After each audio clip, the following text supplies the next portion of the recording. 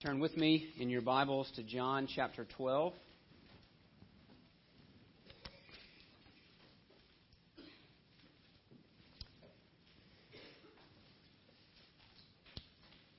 We're going to be starting in verse 12. Before I start reading, just to remind you that this is Passover week for Jesus. And so the Passover was this huge festival that the Jews celebrated. It was a reminder to them of what God had done to rescue them from slavery in Egypt, and they had been celebrating it for hundreds of years by this point.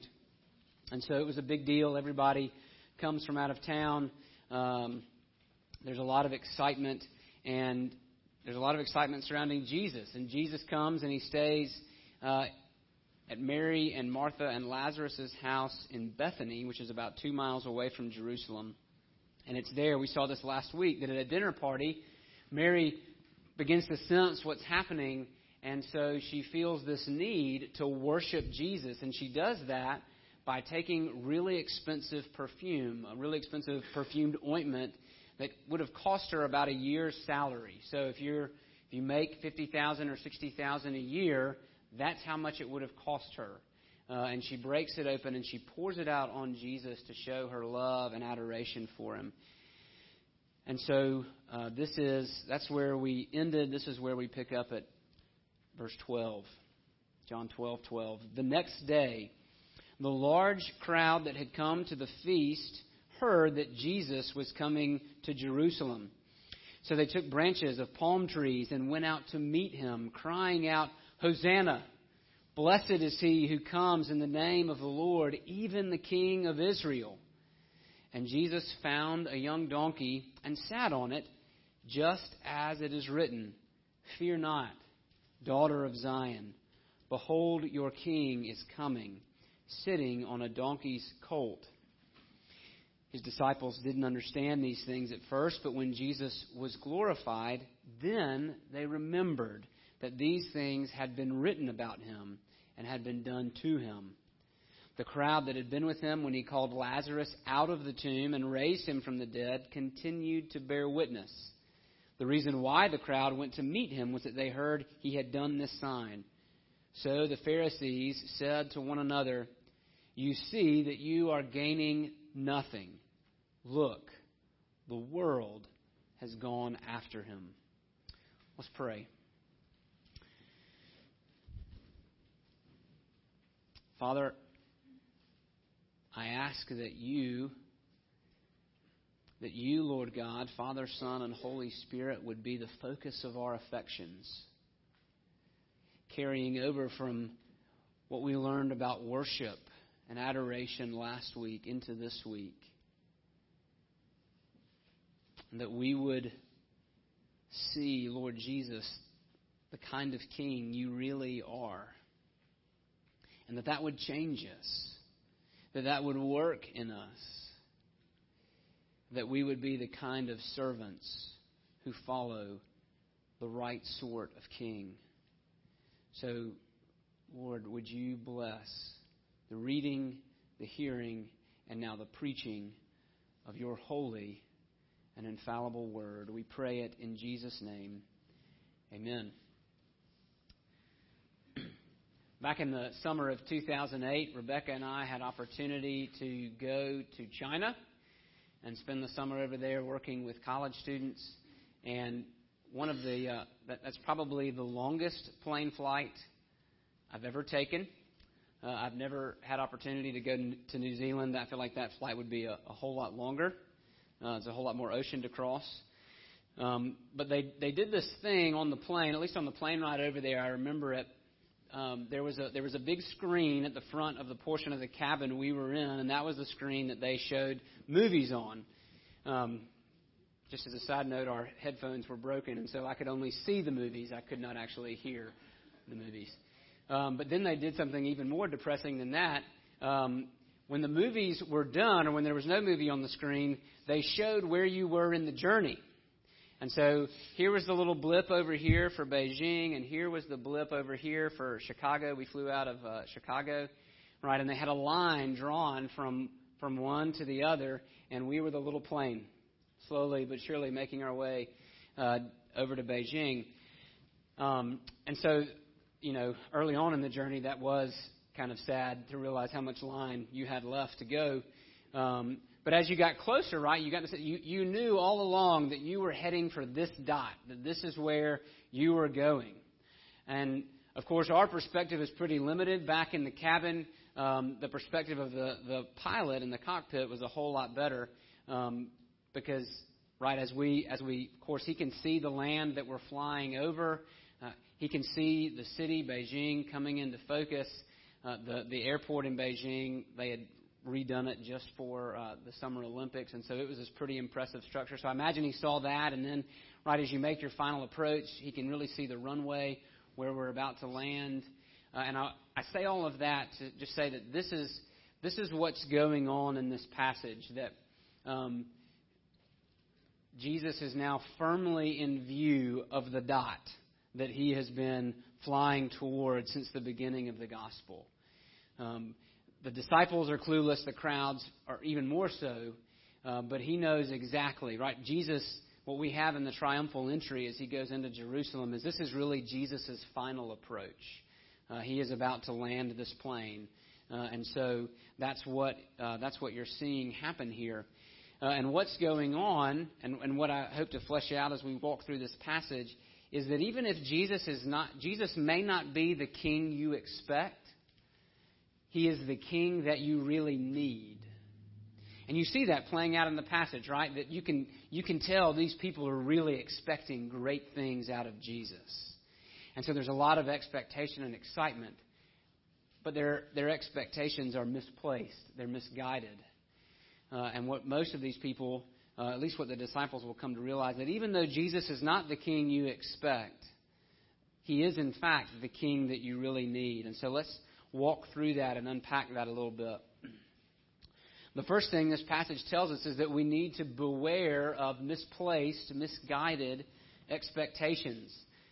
Let me set the stage for you for what Jerusalem would be like at this time. If one of the unique things about living in Tuscaloosa or living in Auburn or a place like Talladega is that what you get to see is really two different cities. And if you're not from Alabama, Athens, Georgia, or Knoxville, Tennessee, or somewhere in Texas where I think they play football. That was a slight to the Palmers in the back, right? So what you get to see if you live in a town where there's a huge sporting event that happens once a year, a few Saturdays out of a year, is you really see two different cities, right? Monday through Wednesday in Tuscaloosa, I would go to class, I would come home, and it was just kind of normal everyday life. But then if Saturday there was a home game, and especially if it was a big home game, then Thursday excitement really started to kind of pick up, right? RVs would start coming in from out of town. On Friday, you would be told if you were a student, you can't park your car here for the weekend. You got to move your car somewhere else because we got to make room. As all of these people would come in some of them from around the country, right? And the population of Tuscaloosa would begin to swell over its size. And so you would begin to see a transformation take place. And, of course, Friday, more and more people would get there. You'd see the campers. You'd see the RVs. The streets are full of people. And then Friday night and Saturday morning, so many people you can't even really move around anymore. We would leave Saturday morning heading to band practice, which makes me sound really nerdy. And I'm not talking about that kind of band. I'm talking about a marching band. We would leave Saturday morning for practice not knowing whether we would have a parking spot back at our apartment when we got home. And so the roads would be full, and not full of cars but just people too, and the smells of grills and the tents all over the quad from people tailgating. And the excitement now at a fever pitch as kickoff draws closer. That's just a small picture of what would have been going on in Jerusalem at this point. The Passover was this massive feast, and people would literally come from all over the known world. They would make the pilgrimage to Jerusalem, and Jerusalem's population would swell in size. There wouldn't even be enough room in the city. People would have to stay around the city. And there would be so much excitement about what was going on as people were getting ready to worship. And they're probably seeing family they haven't seen in a long time. And Jesus makes that, heightens it even more, because people have been hearing about what Jesus has been saying and what Jesus has been doing. And just a few months before, he had raised a man from the dead, and that was still fresh in people's minds. And so people are asking, they're wondering, is Jesus going to be here? What's going to happen? And then they get word that Jesus is coming to Jerusalem. And from the perspective of the other gospel writers, a crowd comes out of Jerusalem to go meet Jesus. A crowd is traveling with Jesus, and they kind of crash like two waves, and together they carry Jesus on this kingly parade into Jerusalem, shouting and praising Jesus. That's really what that means when they say Hosanna. Hosanna is a Hebrew word. It means save us, please. Hosanna. Blessed is he who comes in the name of the Lord. These are quotations from a psalm that we read, from Psalm 118. It was a psalm that pilgrims coming to worship in Jerusalem would have sung to each other. And as you came into the temple, you would have looked at your fellow worshiper and you would have said, blessed is he who comes in the name of the Lord. And they take that psalm and they add to it and they focus it not on each other, but on Jesus. Blessed is he who comes in the name of the Lord, even the King of Israel. They're saying that Jesus is the King. They're hailing him and praising him and begging him to be the king. That's what's going on with the palm branches. When earlier revolts before the New Testament had happened, the palm branch had become a symbol of Jewish nationalism, so to speak. That they were so excited they grabbed the palm branches, and what they're doing is they're hailing Jesus as the King to come. They are hailing and praising Jesus, and they're crying out. They're asking him to save us. Rescue us, please. And they're right. All of these people are right in what they're saying. But they're also wrong. They're right because Jesus is the King. Jesus is King David's son. He does have a claim to the throne. He is the rightful heir and ruler. And they're right. Jesus has come to save. He has come to rescue God's people from their enemies. He does, in fact, bring a blessing with him. And they're right because Jesus is worthy of this much excitement. He's worthy of the shouting and the yelling and the praising. The words of Psalm 118 do apply to him. But they're also wrong. They're wrong because they expect him to save them politically. They expect him to save them militarily. They're looking for a merely human king. And can you blame them? They've seen the glory they haven't seen in their lifetime, but their grandparents, their great-grandparents, and before them, they've seen the glory days go away. They've only heard whispers of what it used to be like. They're now under the thumb of the Romans, their culture in a state of decline. They feel like losers. Does that sound familiar? Maybe you feel like they do. The glory days are somewhere back there. I only remember them vaguely. Our culture is in steep decline. And when you get to that point, you become desperate. You become desperate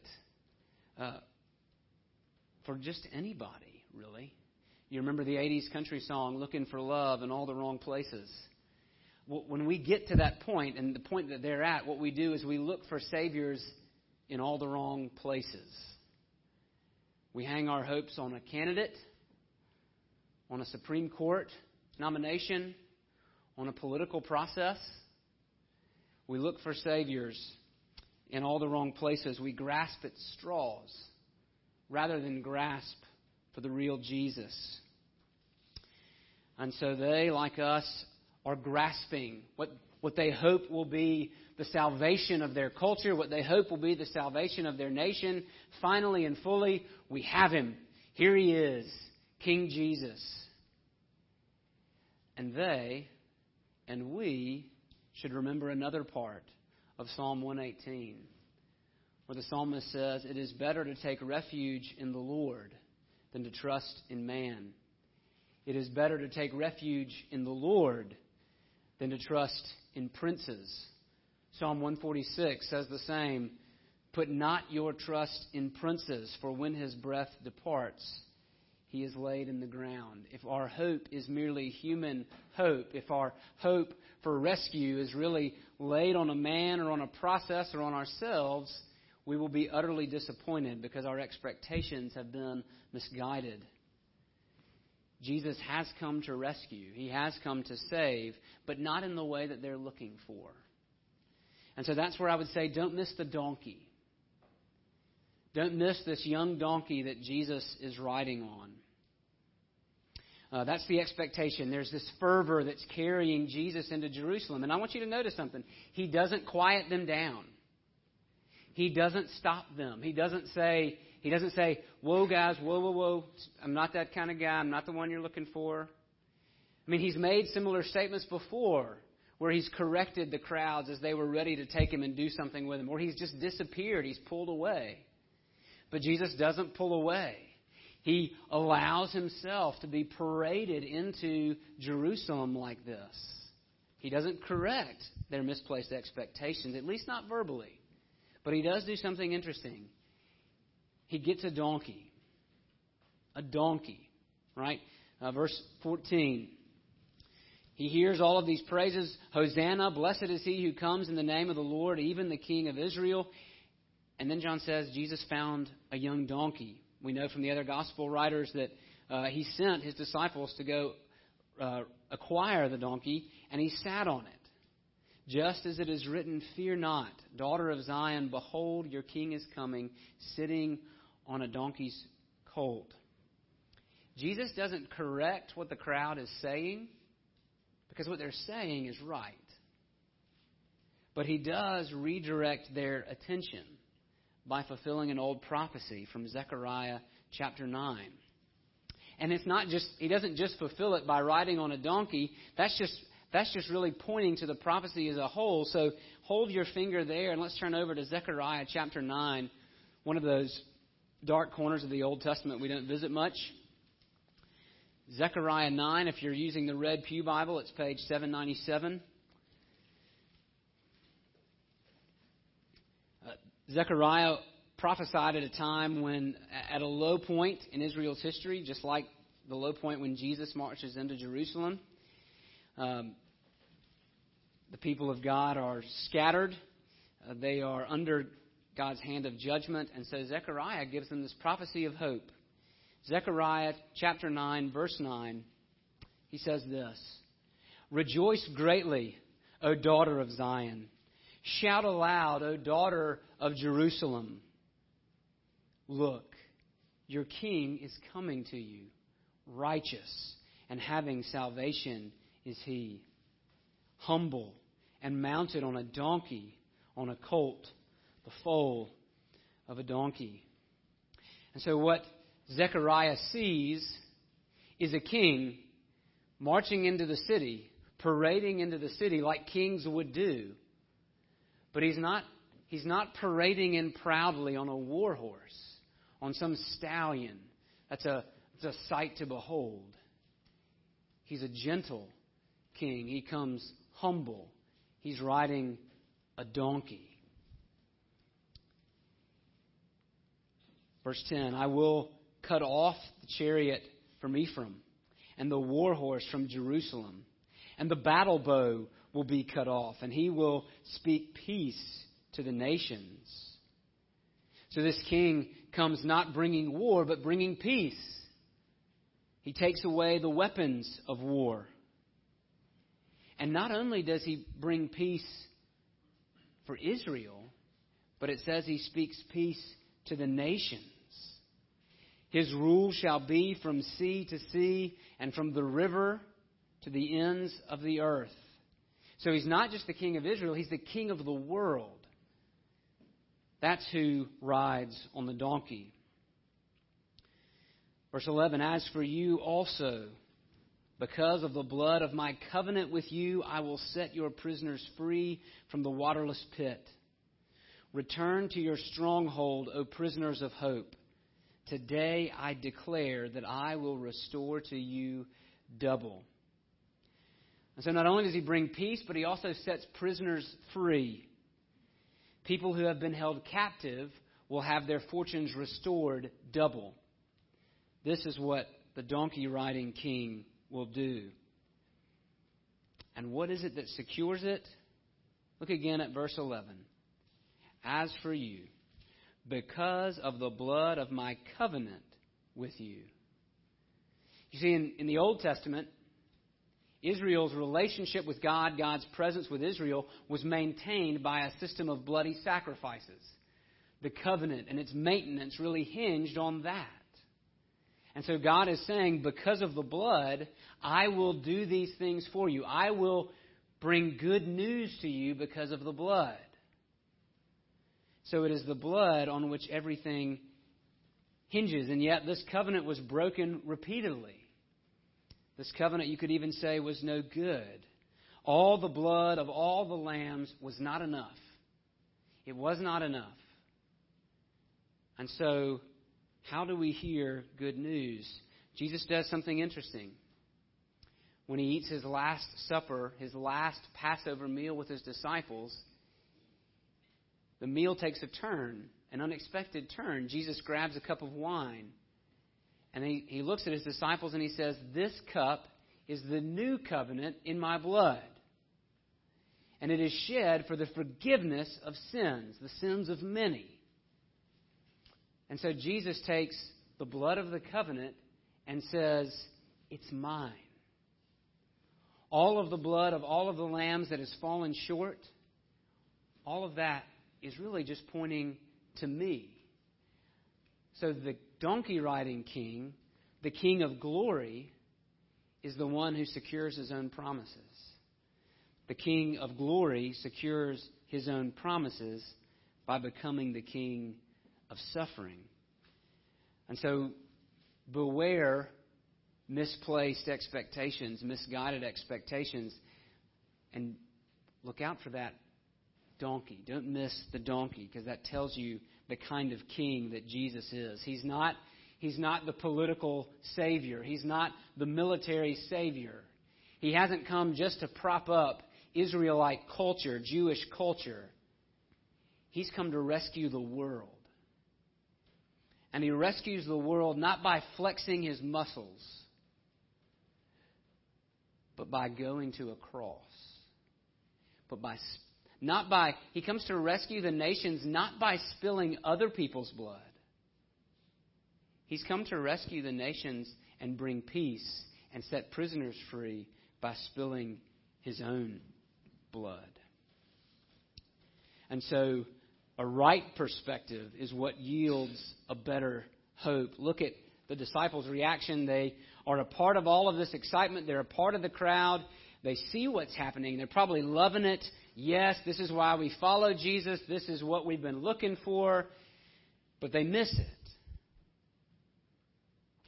They see Jesus get on the donkey. They see all the palm branches waving. They hear the people singing. They're probably singing themselves.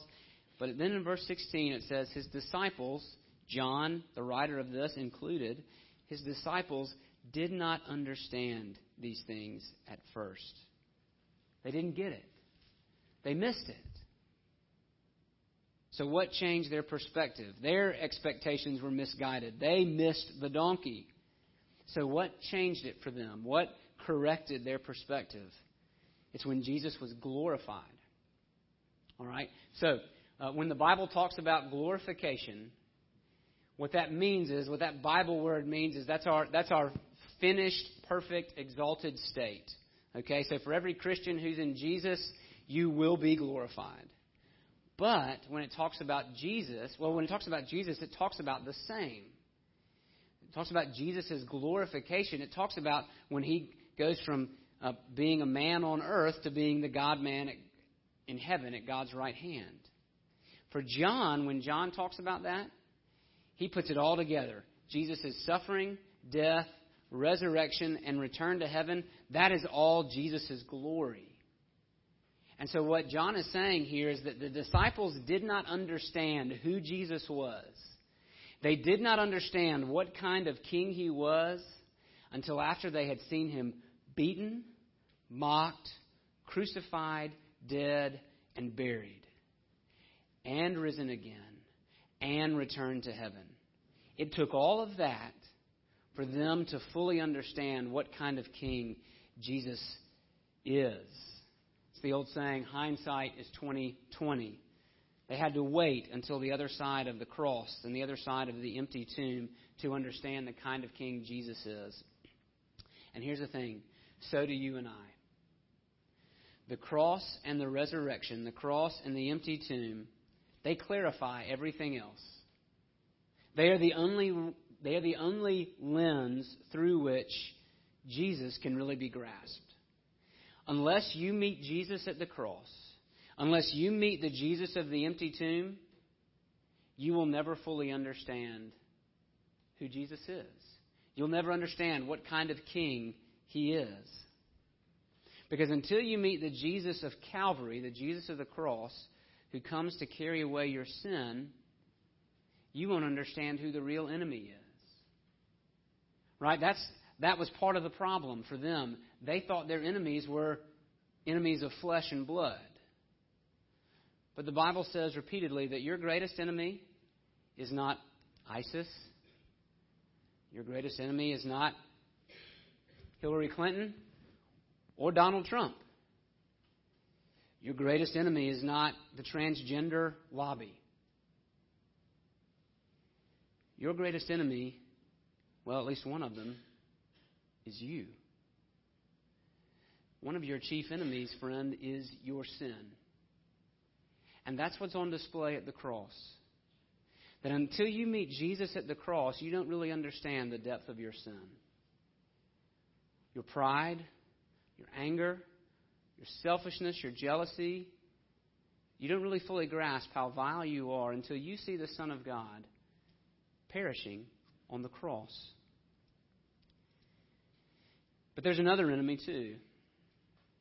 Not only is one of your great enemies your sin, but the second enemy is the accuser. He goes by a couple of names in the Bible. Satan is one of them. The devil is another. And one of the things that he does is he takes the guilt of your sin and he parades it in front of your eyes.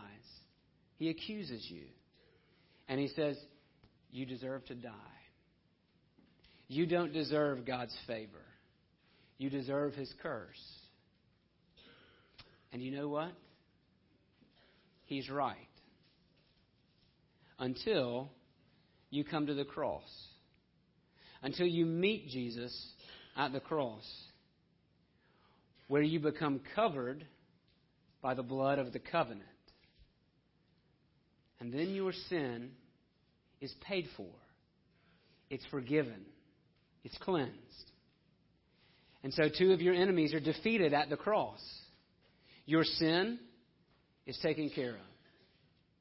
And the accuser has nothing more to say.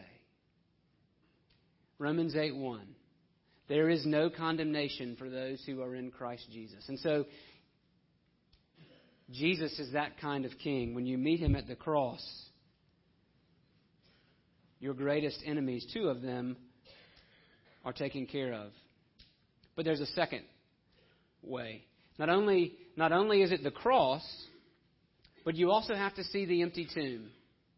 You see, it wasn't just the cross that made everything clear for the disciples. They had to meet the risen Jesus. They had to listen to the risen Jesus. Because there's another enemy that we have, and that enemy is death. The penalty for our sin, we all have to meet death. But what Jesus did at the tomb is triumph over death.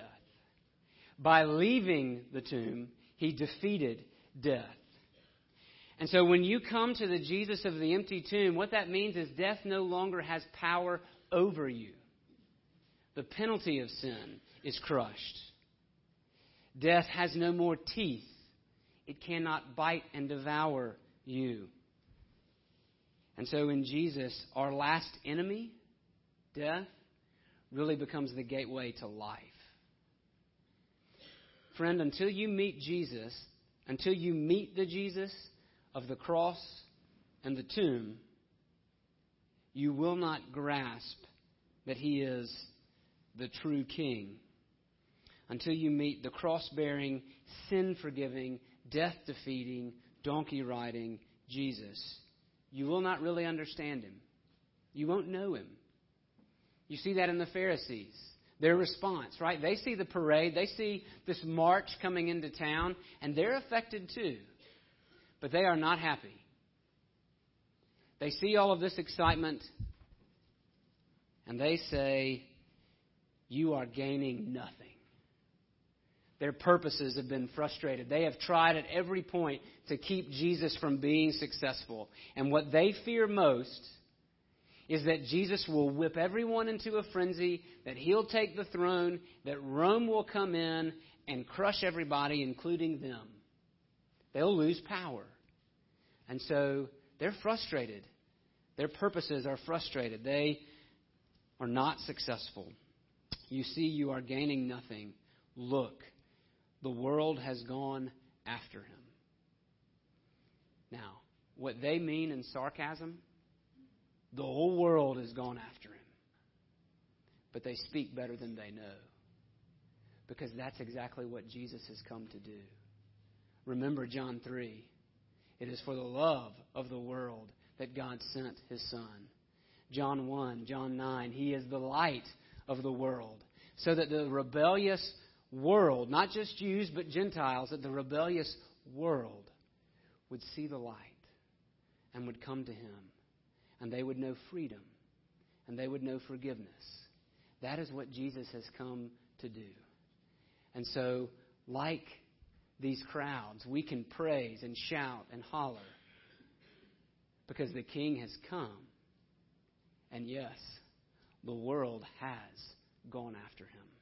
And the world will continue to go after Him. May we join in the throng until we reach the golden shores, until we reach what we see in Revelation, where people from every tribe, tongue, and nation are shouting, "Praise and glory and honor be to the King of Kings and Lord of Lords, the King who rode in on a donkey and spilled His own blood so that you and me could have life forever." Let's pray.